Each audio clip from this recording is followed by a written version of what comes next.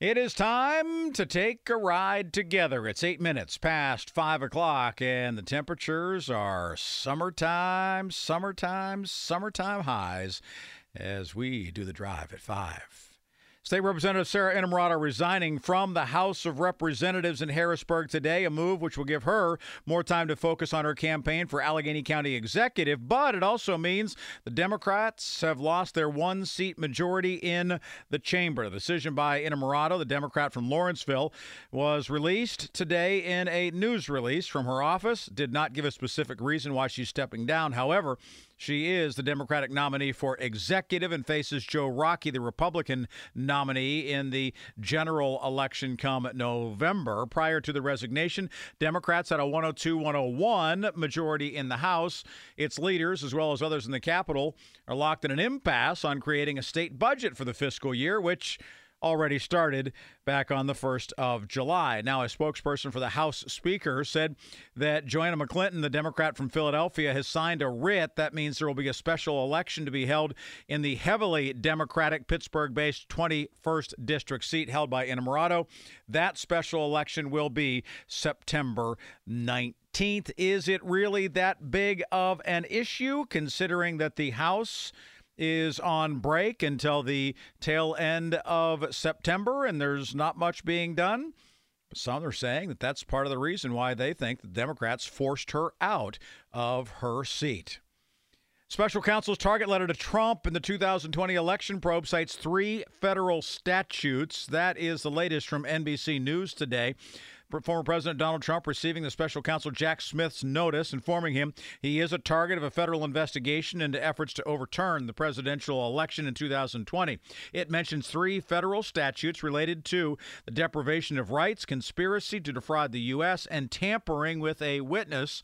Those 3 federal statutes were included in the letter Trump said he received Sunday night, according to 2 attorneys with direct knowledge of the document. The context surrounding the statutes cited in the target letter is unclear, and their inclusion in the letter does not necessarily mean that Trump will be charged with related counts or that an indictment would be limited only to those 3 statutes. Florida's rabbit invasion. Yes, rabbits, as in bunny rabbits, hares, cottontails, continues to get worse. A problematic cuteness overload, some say, in a South Florida community as the rabbits are digging into yards, cutting through wiring, and they are drawing growing ire of residents and public officials. They say there's 60 to 100 rabbits hopping around the neighborhood at Wilton Manors, a city a few miles north of Fort Lauderdale.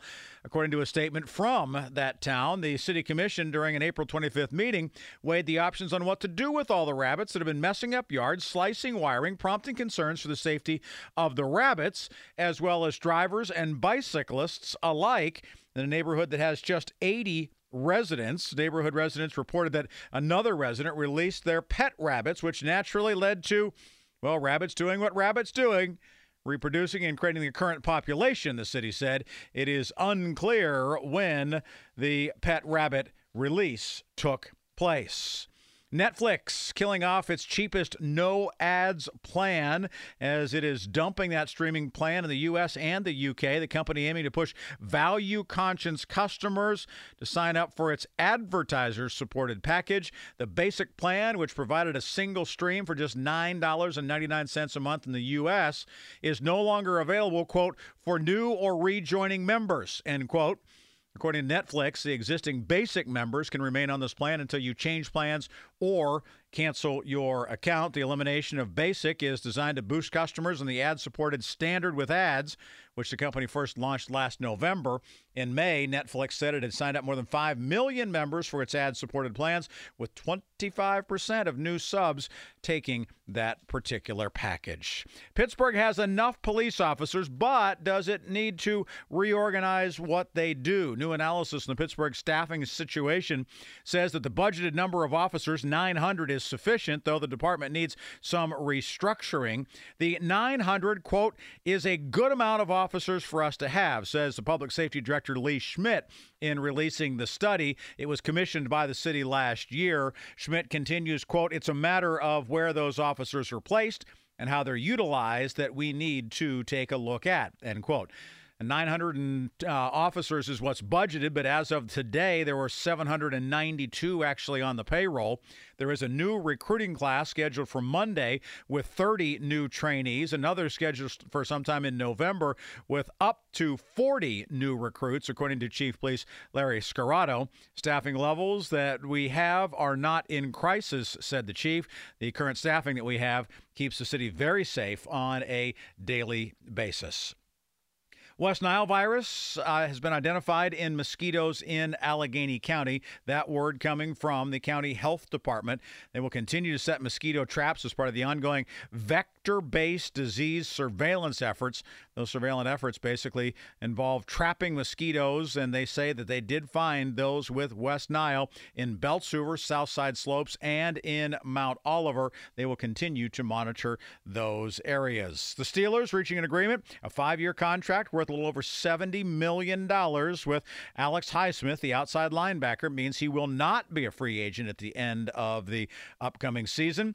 That deal includes $27.7 million in guaranteed money, according to Jerry Dulac of the Pittsburgh Post-Gazette. The third-round draft pick coming out of Charlotte in 2020 is coming off a season where he was number 6 in the NFL with 14.5 sacks. And a medical marijuana company and processing facility, 2 dispensaries, all closing in Pittsburgh and Erie. 76 people are out of work amid lawsuits and allegations of unpaid rent and financial turmoil. Good Blend, Pennsylvania, closing its sprawling medical cannabis growing facility in the Chateau neighborhood. That'll close in September, along with medical marijuana dispensaries in Friendship and Erie, according to Sam Schwartz, Vice President of Public Affairs and Corporate Impact at Parallel, which is Good Blend's corporate parent in Atlanta, Georgia. And that is a check of today's Drive at 5. Those are the stories driving headlines. It's 5:15 on the 19th of July.